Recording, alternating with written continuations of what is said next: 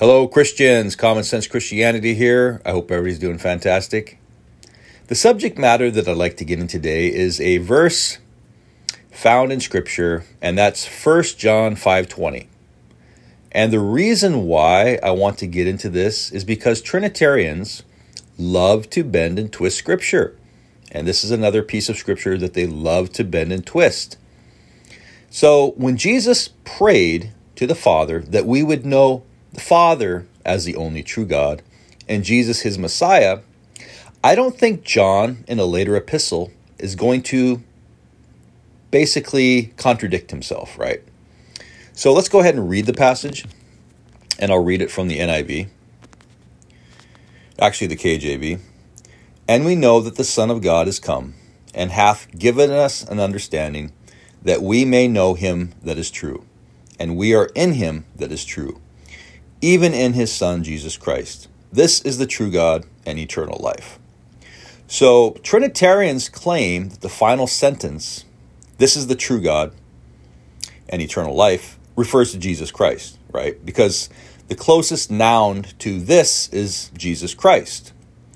But it's kind of strange because, first of all, they didn't have any punctuation. They didn't have any lowercase letters whatsoever in the Hebrew or the Greek.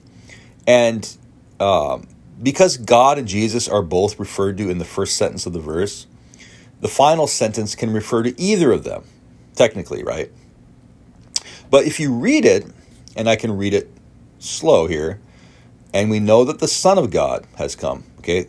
The passage opens up with the Son. Jesus is called the Son of God. Not God, but the Son of God.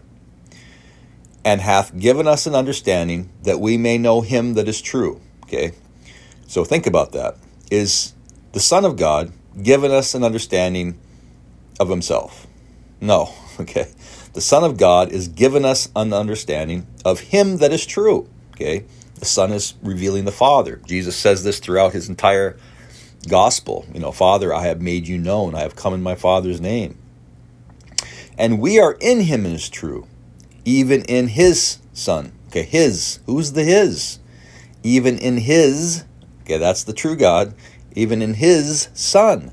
Okay, his is the Father. His has a Son. The Son's name is Jesus Christ. This is the true God and eternal life. Again, and we know that the Son of God, okay, the Son, is come, and hath given us an understanding that we may know him that is true, and we are in him that is true, even in his Son, Jesus Christ. This is the true God and eternal life. Okay, so it doesn't take much common sense to actually look at the Scripture, slow down, and read it. Okay? When you read it, you understand that the true God is spoken of by Jesus Christ, and the his is the Father. His has a Son, right?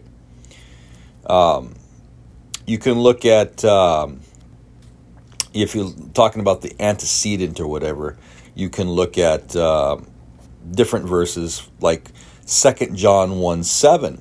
For many deceivers are entered into the world who confess not that Jesus Christ has come in the flesh.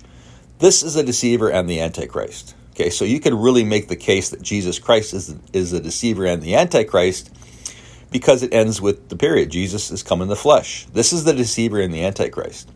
You see the problem with that? So when you try to use this verb, verse in 1 John 5:20, just because Jesus is referred to as the closest associated noun, that you're going to be forced by your own logic to really make Jesus out to be the Antichrist and the deceiver.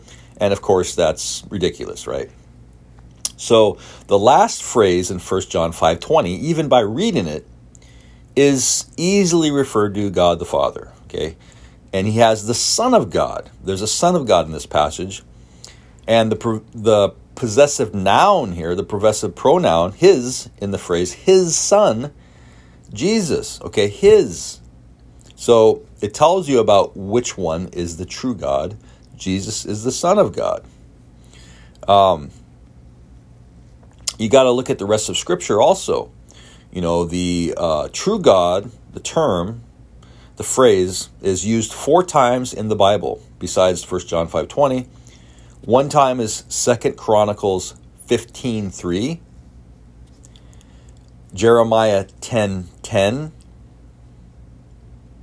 John 17:3, and 1 Thessalonians 1:9.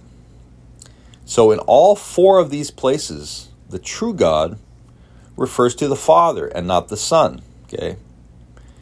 And John 17:3 is a big one because this is Jesus and he's praying to God the Father, and he calls God the Father the only true God. Okay? Now, when you look at 1 John 5:20, like I was saying, it's a late epistle.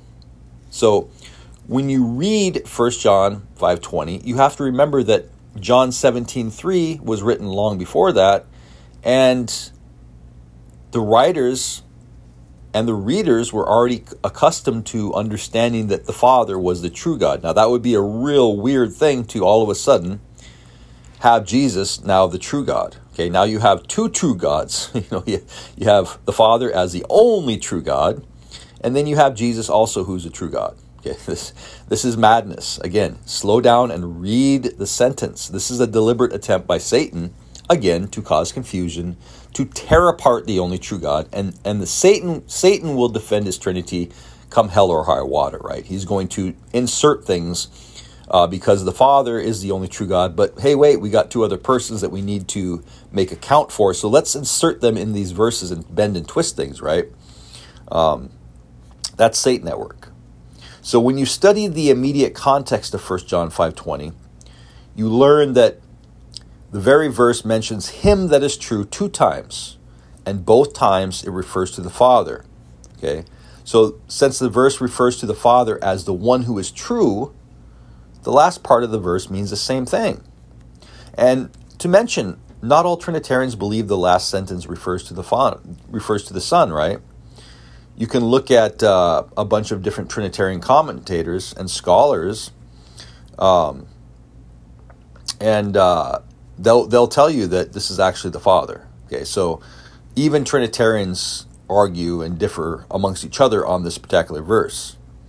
So I think, what was that? Somebody commented that said, the official explanation of the church is to make the sentence refer to the Son, but it talks about it says this exegesis of the church is now called a mistake by a number of commentators who believe in the full deity of Jesus as it is revealed in Scripture, right?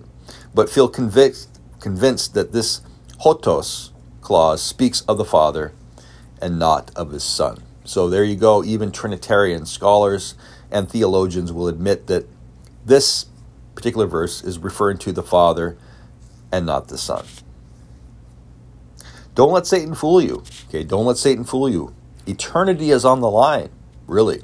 I mean, Jesus said, this is eternal life, that they know you, Father, as the only true God. So what do you think is going to happen to people when they don't listen? They go, no, I'm not going to listen to Jesus. I'm going to listen to a bunch of church nephews. Like, they're called church nephews because they came after the fathers, and the church nephews were really perverted and twisted. The fathers are the original, apostles. They're not these, Polycarp and all these guys, a bunch of perverts. I call them the church nephews. Actually, I got that term from one of my buddies online, and I use it because it's a great term. I think it's funny, and it's also very accurate. Jesus declares the Father as the only true God. He says, this is eternal life. Now, I don't see anywhere in the Bible where it says the Holy Spirit is the true God. Do you notice how they always seem to conveniently leave out this third person of the Trinity, the shy person of the Trinity? Go figure. Everything is about Jesus today. When you go into church, everything's about Jesus. They have made a man their idol. Okay, they have replaced the Father, and now you've got pictures of Jesus, a little long hair, wispy Jesus, blue eyes, blonde hair, the Roman Catholic version of Jesus Christ, right? That's their God. They worship a man because men have always tried to make men gods. They want to be gods themselves. They always want to be gods. Mankind has always wanted to become God, and that's one way to do it. Now that Jesus Christ, who is a man, is God, they feel like they can become God themselves, right? In a nutshell. And with that being said, God bless.